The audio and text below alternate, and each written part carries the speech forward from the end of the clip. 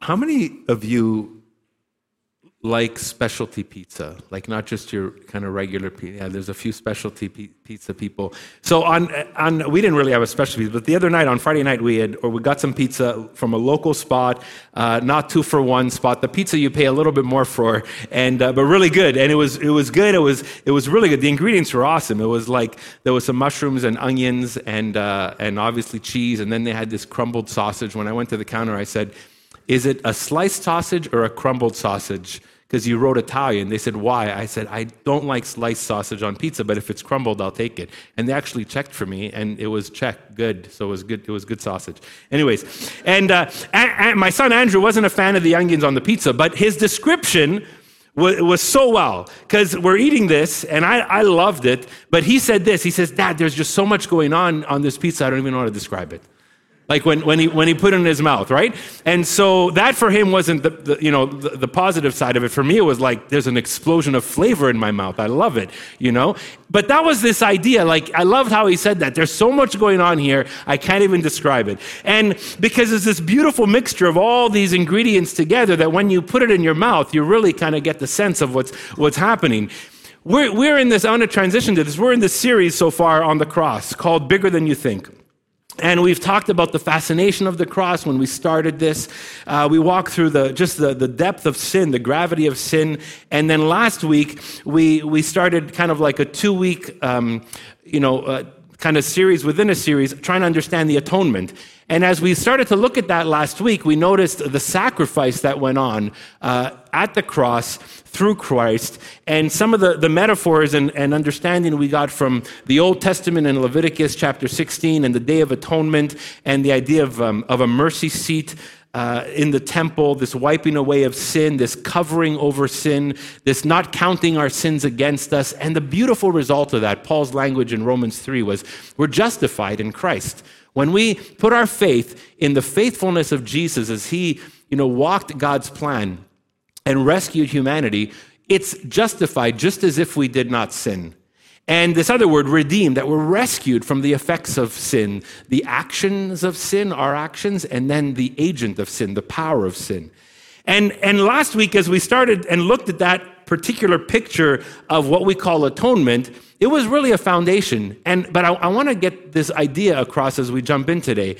It's the foundation of how we understand the atonement, but it's not the fullness. And I mentioned that today we would expand a little bit and look a little deeper, because as much as what we looked at last week was so important, there's more ways to understand what happened on the cross than sacrifice. There's more ways to understand what happened on the cross than Jesus wiping away our sin or not counting our sins against us. That's foundational, but there's more. And this whole series is called Bigger Than We Think. And so you might be wondering, why do I have a pretty cheap set of golf clubs? Because if you're a golfer, you know this is not an expensive set of golf clubs. And this is my cheap set of golf clubs. I'm not a good golfer. I'm not a golfer, period, because I don't think if you go once a year, you're really considered a golfer, right? I think golfers go at least 10, 15, maybe weekly. I don't know. And but I learned something from some of my golfer friends, is there's a reason why, like, there's a bag of golf clubs. And that we don't just use one golf club, right? Like when you're golfing, if you've ever golfed before, even if you're a novice, you realize that like you pick up like this big sucker, this big driver when you got to go like 200, 300 yards to, try and reach the hole, because it's called the driver. You drive it for a reason. And then there's other clubs in here like the irons and the sand wedge and the putters. And what I've understood from, regular golfers is that you can't use the same club for every shot. That would be horrible. And you'd look really dumb on the course, right? I think so. If you're kind of on the green with the driver and you're trying, anyways, that wouldn't look good. You can't use, even the pros use these caddies and these people that walk with them, and they consult together. They say like, man, I'm 120 yards. Here's the wind. Which iron should I use? It's like a science behind it almost, of kind of like, which club am I going to use on this shot? And imagine, though, playing golf with one club. Like imagine just taking this club, this big one, and like it works from far, but it's horrible from close. And it works good when you put those little white tees underneath it, but if you're just on the grass, it's not really great when you're just on the grass, right? And it would be really bad as a putter or in the sand. Would you guys agree? Yeah, so you can't just use this for that. And so too often, we do something similar with the atonement. We explain it with one club.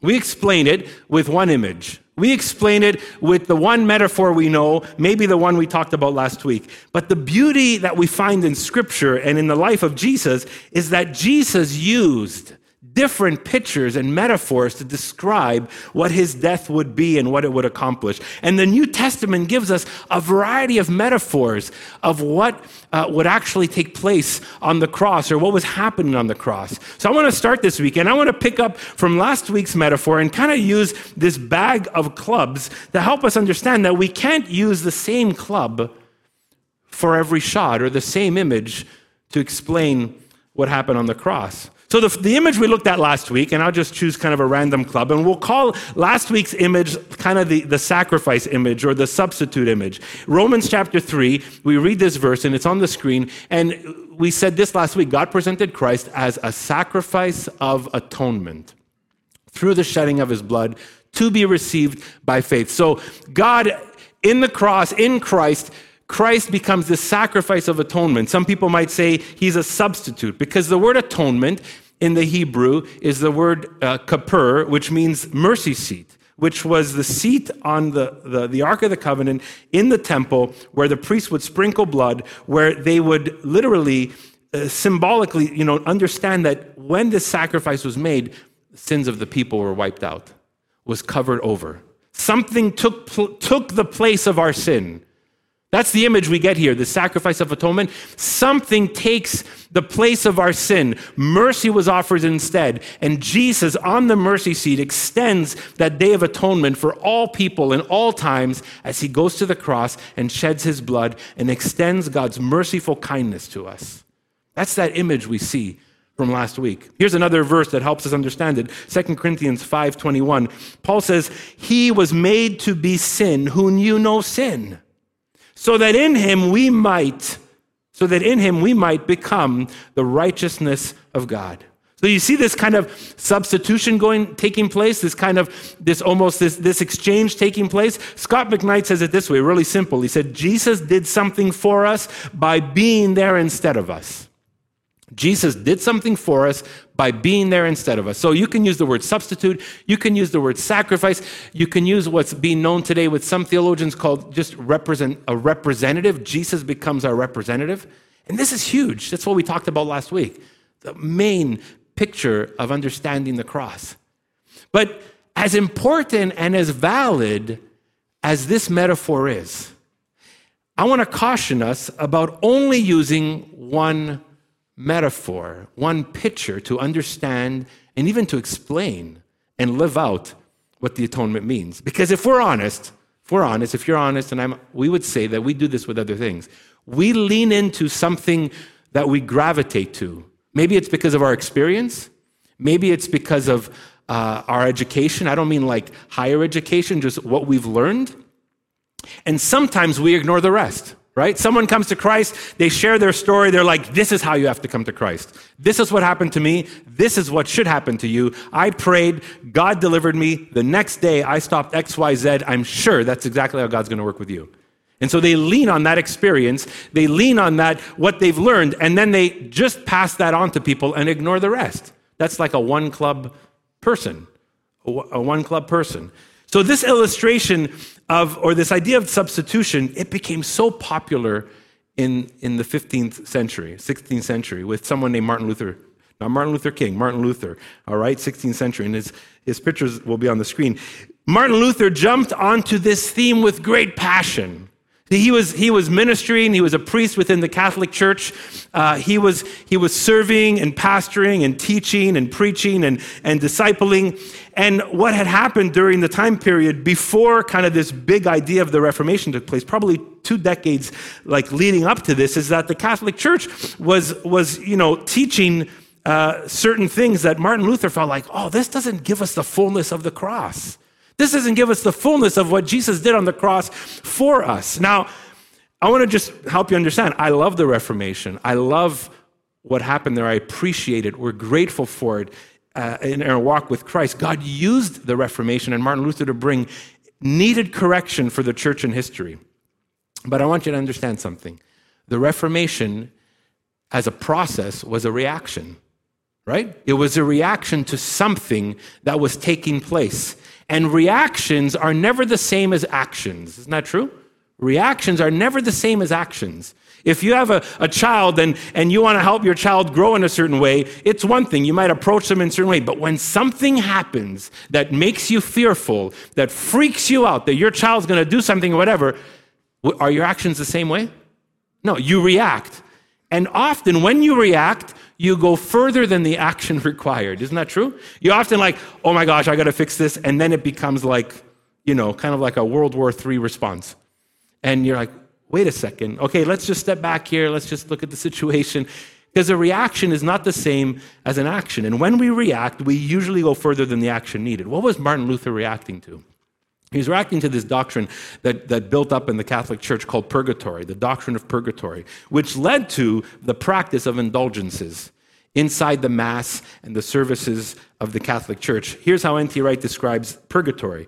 It's on the screen. After death, faithful Christians could expect to spend time in a place of punishment and purgation where sins were finally dealt with before they might finally enter heaven. So there's this idea that, yeah, you're following Jesus, you've embraced Christ, you're in Christ's body, but when you die, there's a period where you still need to work off the punishment of your sin. It's kind of not dealt with yet. And that led to the indulgences, where the church invited people to pay and pray and work, not to grow closer to God, but to work off purgatory.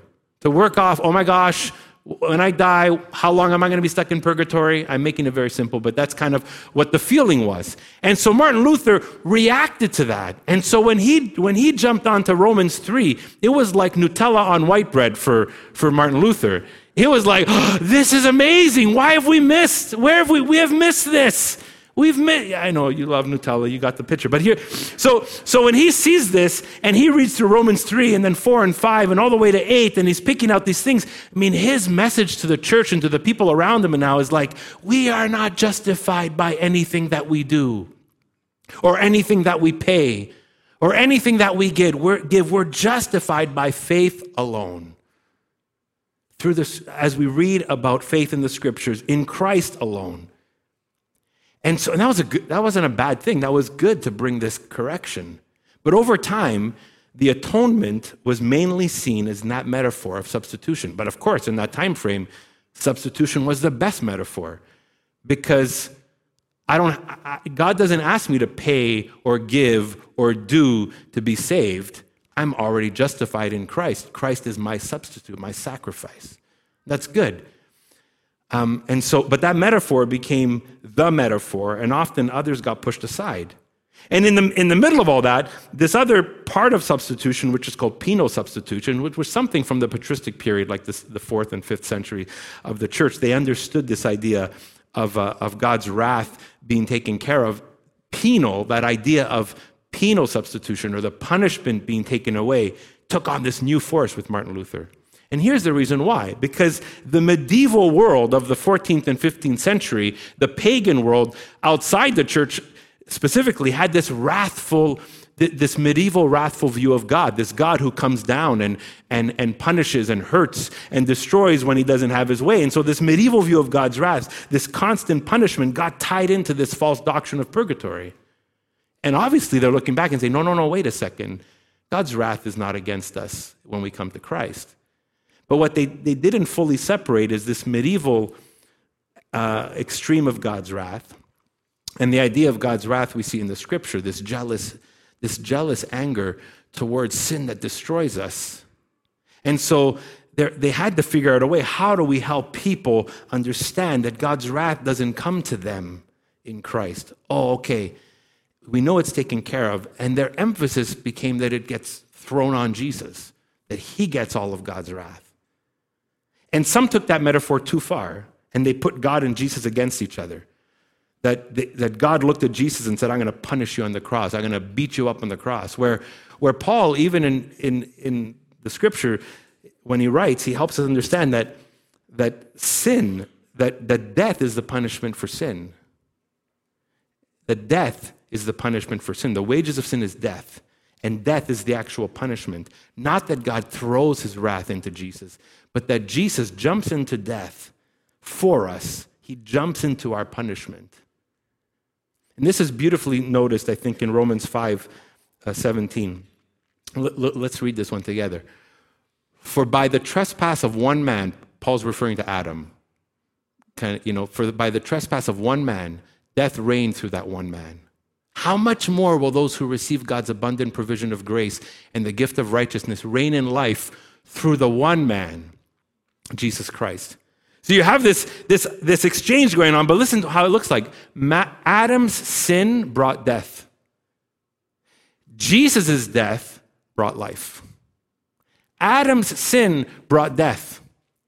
Jesus jumps into death on the cross. His death gives us life. So vital to kind of just read this through the scriptures this way. And why am I bringing this up? Because sometimes we jump onto one picture and the cultural forces around us force us or make us maybe lean one way or another. N.T. Wright says that if the reformers had focused on Ephesians instead of Romans or Galatians, the Western world would have been different. Because Romans is such a thick theological book addressing an issue. And of course, it's not bad that they reflected on Romans.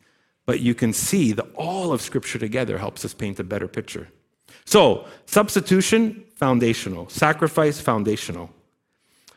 But sometimes our experience and what we learn forces us or pushes us to lean on one metaphor and disregard the other. So I want to explore some other metaphors. Today's a little bit more kind of teaching in this way to give us some foundation. And next week, we're going to jump into practical stuff, practical application. Today's practical too, but here's this one metaphor. We're going to start with Jesus because we often read a book or even read the Apostle Paul, which developed things out of what he understood from Jesus, or read the first and second century teachers. But I want to read Jesus first. And there's three metaphors Jesus gives us. The first one is in Mark 10, chapter 45. And I don't want to read it as a theory. I want to just read it. This is what he said. This is Jesus' language. For even the Son of Man did not come to be served, but to serve. And here's the image Jesus gives us. This is Jesus' words. And to give his life as a ransom for many. So here is another club that we might say, another image of the atonement is this ransom image. It's not the same club as substitution. It's a different club. And so Jesus says, I'm going to give my life as a ransom for many. The idea of ransom is this payment to release someone from bondage, to release someone maybe who's been kidnapped or who's been in slavery. And it's a price paid for another person's freedom. So ransom is like someone's been redeemed. And Peter says it this way, 1 Peter 1, 18 and 19. He says, you were redeemed. You can even put the word ransomed in there. You were redeemed with the blood of Christ. Here's this picture. Jesus gives us this picture. Now, people turned this word ransom into a theory. And this is how they developed the theory, that Jesus tricked the devil by offering his life. So the devil's like, I got you, Jesus. And Jesus gives his life. And so he tricks the devil. Jesus tricks the devil because then Jesus rises from the dead and defeats the devil. And Jesus is like, no, I win. Now, that sounds overly simplistic. And I wouldn't actually want to take much time in developing that theory because it almost seems too overly simplistic. But the important point, I'm going to get to the heart of ransom in a second. Even though maybe it's not the most thought out theory, it aims at telling us this. The devil is not all knowledgeable. God is. The devil doesn't know the whole story. God does. We get this idea. That's not the heart of ransom, but this is where the theory played out. C.S. Lewis, in his book, and you've watched the movie or read the book, The Chronicles of Narnia, and The Lion, the Witch, and the Wardrobe, when one of the two brothers, Edward, he's caught up in rebellion with the wicked queen. And so he detours from the rest. And from Aslan, the king, who's kind of the Jesus figure in this movie, and his brothers and sisters and the rest, and he follows the queen, the wicked queen. He follows the queen. He basically sins. He basically trespasses against Narnia, the kingdom, and Aslan, the ruler, the king. And he feels so bad, and he escapes from the queen. He goes back, but he has done something against the kingdom. And the queen says, in our magic in this world, in our rules, C.S. Lewis uses the word magic, he must pay for what he did. So Aslan and the queen go into this tent and they have this discussion. And everybody's waiting outside. And then they come out. And the queen absolves Edward of his wrongdoing. And everybody's cheering. But what they don't know is that the reason that he's absolved from his wrongdoing is because Aslan stood in his place and said, I'm going to pay that price. I'm going to be the ransom. But when Aslan is crucified on the altar and the queen is rejoicing, the next day, if you go to the next slide, the next day, Aslan rises. So it's almost like, I got you moment.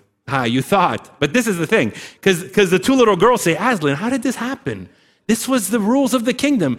And this was Aslan's word to them. He said, the queen does not know of the greater magic of this kingdom, the greater rules of this kingdom. She only knew what she understood, but there's a greater story that says, and then he goes on to say this story. And it's beautiful how C.S. Lewis puts it into this image. But that's kind of what we get. Now, I wouldn't want to say this is a theory, fully, but it's a beautiful image. But here's the heart of ransom. Here's the heart. It's not trickery. It's the value of Jesus' gift. The value of Jesus' life. Christ is the price of our redemption. He's the incomparable value. Jesus is pointing, when he says this, to the cost of redemption. The cost of our salvation. The same word, kippur, in Hebrew means to cover, but as a noun, it means ransom price. A ransom price to buy back a life. And Mark helps us as he tells us the words of Jesus here. To Mark's hearers, as they're listening to this, listening to Mark tell what Jesus' words were, they probably sit back and say, ransom was one thing, but they probably saw that part for the many, that Jesus was a ransom for the many. And his hearers are like, that's us. We're part of the many. Jesus did that for us. He served us, right? He didn't come to be served, but to serve and to be a ransom for the many. Here's the key to this idea that Jesus brings about. You and I are part of the many. In the post-Easter stories and even writings like the Apostle Paul in Galatians, where Paul says there's neither Jew or Greek, nor there's neither male nor female, there's neither slave or free, all are one in Christ Jesus. That comes out of this. Jesus' incomparable price for the many, for all of us. That's a beautiful image. That's a beautiful club used in the golf bag of the atonement. This beautiful image. Now, we don't have to turn this word into a theory to see that it's beautiful, to see that it's biblical, to see that it's a way that Jesus describes to us what will happen in atonement.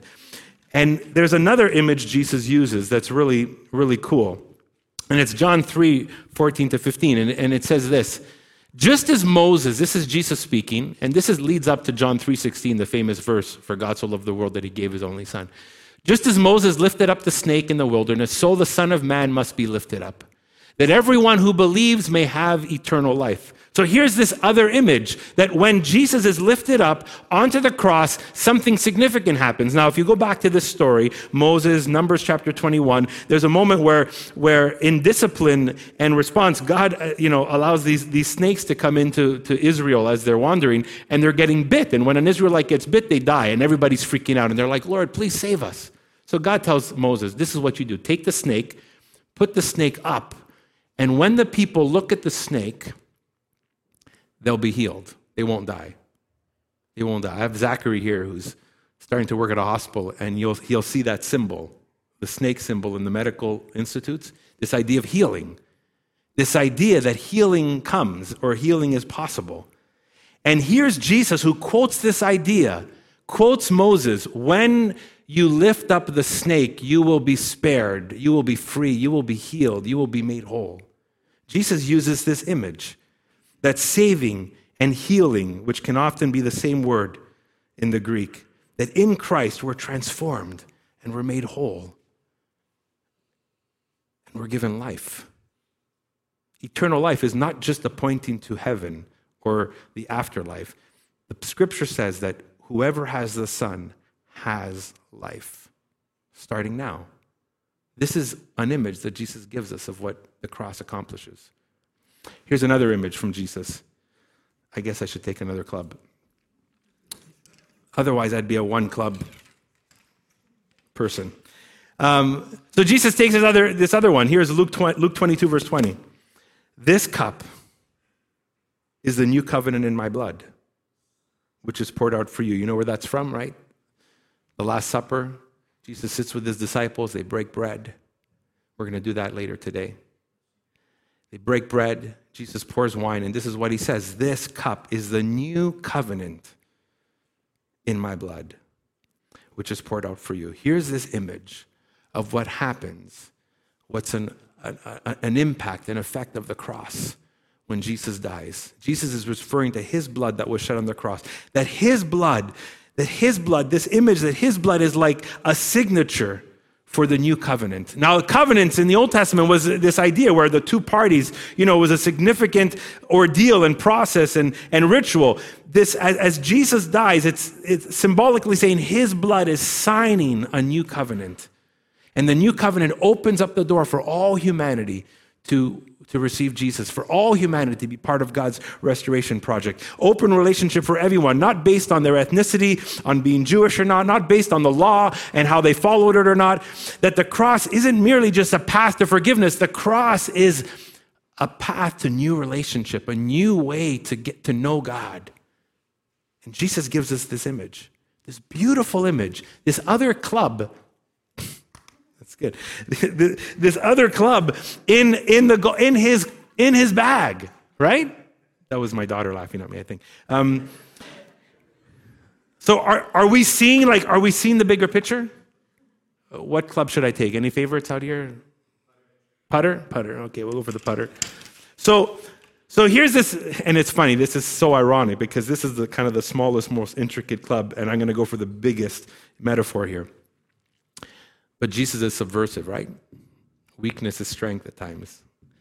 Paradox. Here's 1 Corinthians 15, 24 to 25. I want to just walk through this next image. Then the end will come.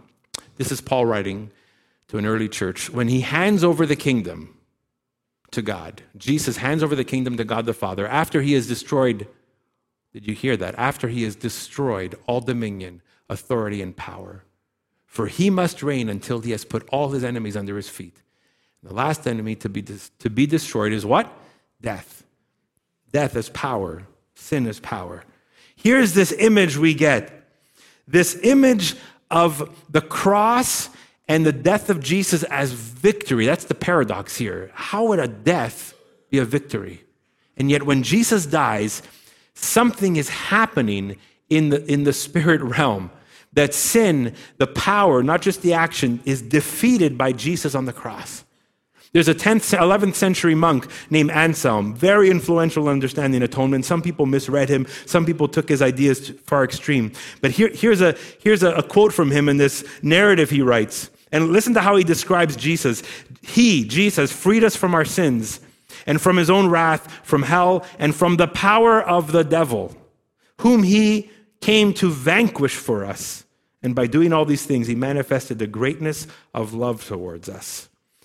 Fleming Rutledge says this, a drama. She talks about the drama of God's project and God's story. A drama where the love of God in Christ fights and conquers hostile powers. This image that in the cross, Jesus has victory. He brings conclusion. And here's, this quotes what Jonathan read earlier in worship, 1 Corinthians 15, 45 to 57. And I didn't plan that. He just read Isaiah there. But listen to what it says. Death has been swallowed up in victory. Where, O death, is your victory? Where, O death, is your sting? The sting of death is sin, and the power of sin is the law. But get this, but thanks be to God, he gives us the what? Victory. That was really weak. He gives us the awesome. Through our Lord Jesus Christ. Through our Lord Jesus Christ. Later, the writer of the Hebrews says this. He too, talking about Jesus, shared in their humanity so that by his death, he might break the power of him who holds the power of death. That he would break the power of him who holds the power of death. That is the devil. So this image, this little putter image to this big victory. This image is Jesus defeating sin and death and the powers. Theologians call this theory Christus Victor. But we see the images in the Bible. But it's not just victory over the powers in the way we think, like this cosmic battle. It's part of that. But it's also this. And this is so important for our world. This is so important for people who suffer. This is so important for people who have been dealt with unjustly. So important for people who've been oppressed. That when Jesus dies on the cross, that victory, that defeat of power is a direct judgment against injustice, against oppression, against systemic evil. And anything rooted in sin and the powers of evil that leads to this, the cross says, I am against this. This is not from me. I'm breaking this. So the cross doesn't just forgive us. The cross actually gives a sentence to sin. The cross actually sentences sin, not just our actions, the power to judgment. And here, this is actually, some people should step back for this, because those who cause injustice and those who cause oppression and those who nurture systemic evil in our society should say, oh man, God is against me. Because God is against those who do injustice. God is against the human trafficker. God is against the oppressor. God is against the slave trader. God is against the person who dangles systemic evil and controls it within our culture. God is against it, and the cross shows it. So many people will look back to this era in South Africa where Nelson Mandela led South Africa out of horrible years of apartheid. And they grappled with how do we become a nation after all this? How do we become a nation after all this injustice? He spent years in prison. How do we do that? And they came up with something called the Truth and Reconciliation Commission. And Desmond Tutu, who was an Anglican bishop in South Africa, was part of that. And what they realized is they can't just say, as a human, they can't just say this never happened. They had to figure out, how do we name this? So the Truth and Reconciliation Committee, they named the wrongs. They named the injustice. They heard from the oppressed. They heard from the oppressors. And they pursued restorative justice. They said, evil must be acknowledged and dealt with. And they got that out of this understanding that God is against this.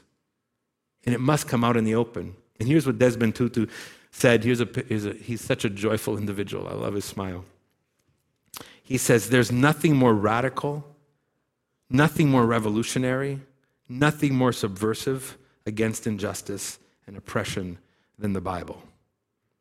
What he's trying to say is that the teachings of the scriptures, the heart of God, is radically against injustice.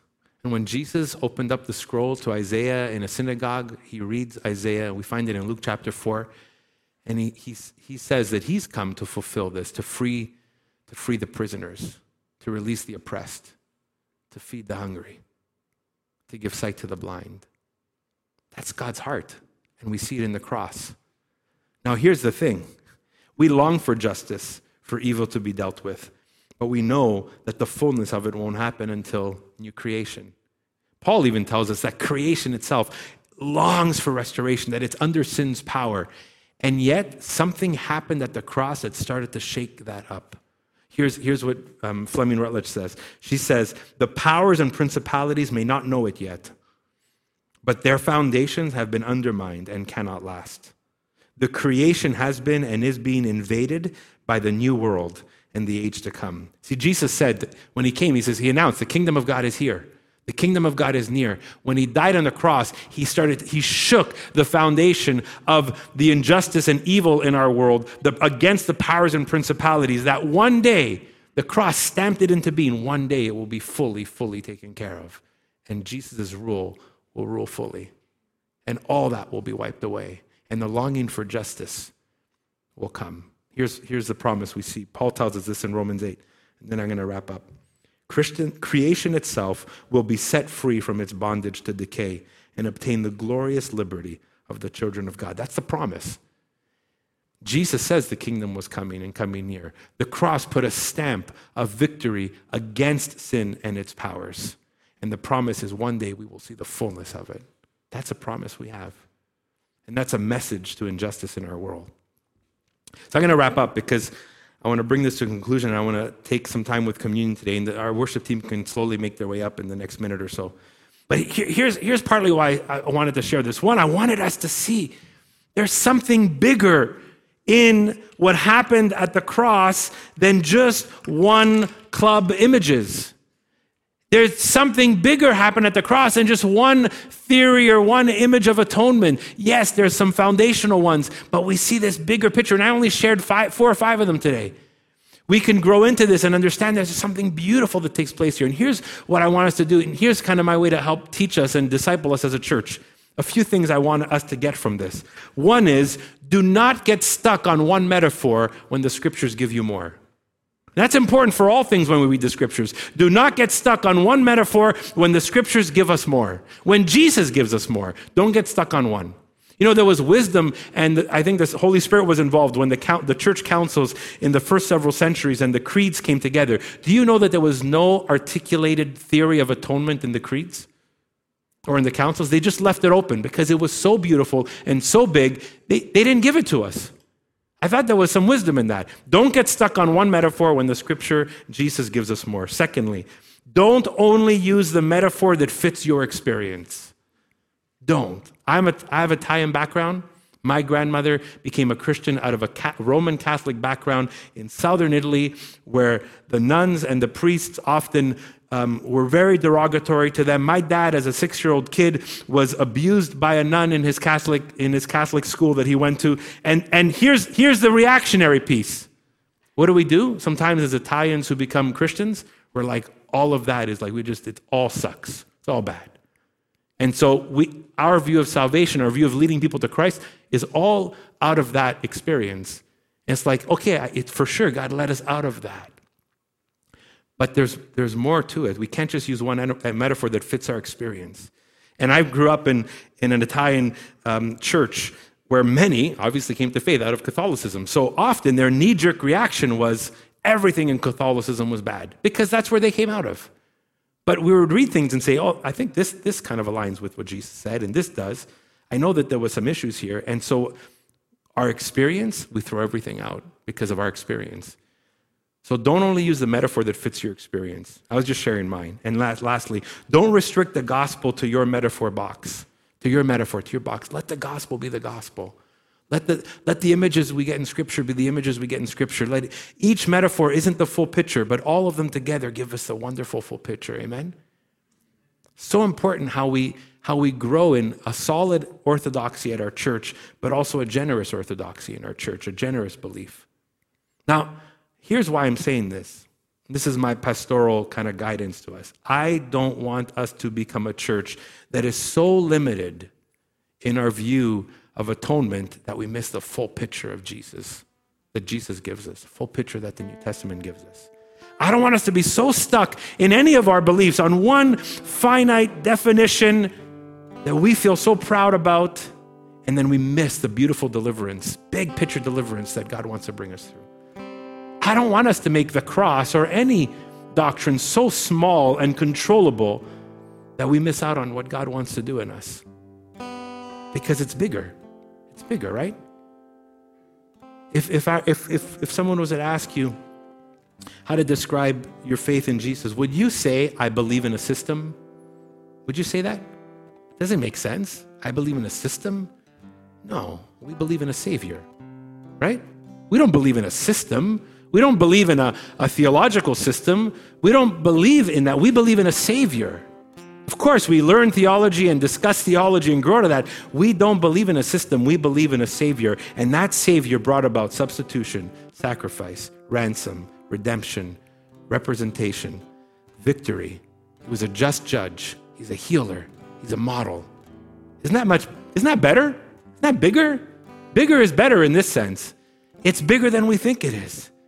When C.S. Lewis was pushed to give a response for what he thought was happening at the cross, he articulates in one of his books that he went through seasons of being stuck to one idea or another idea. And then he says, I've come to realize, and he just shortened it this way. He said, Christ's death has somehow put us right with God and gives us new life. And he's like, I'm with that.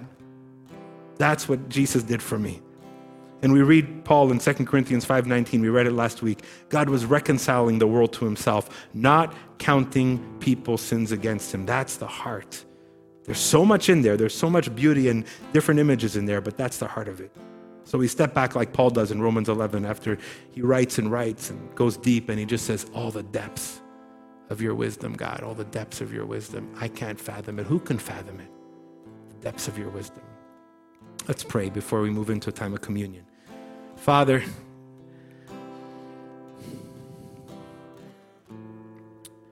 God, we thank you obviously for the reconciling work of the cross. We would not be here or in relationship with you. We would not be so passionate to share a message to the world if this was not the case. But God, as we step back, help us to see the beautiful big picture of the cross. Yes, the substitution and sacrifice. Yes, how Jesus represents us. But also, God, the ransom, the value. Also, God, the healing and wholeness. Also, God, the new covenant, the new relationship. And also, God, the victory. God, that tells us, as obviously, but the whole world, that you stand against injustice and oppression and evil. God, we're so grateful that the cross is bigger than we think it is. It's bigger than our experience. It's bigger than how we articulate it. It's bigger than the theory we lean onto or latch onto, God. And it's brought us salvation and wholeness. It invites the world. God, we're so grateful for that. And may today, even as we come to the table and take these elements, may we see the beauty and expansive greatness of this. Draw us closer to you, God. We want to let your gospel run free in our hearts to change us and stir us up and convict us and transform us. Wherever you see fit, God. In Jesus' name, amen.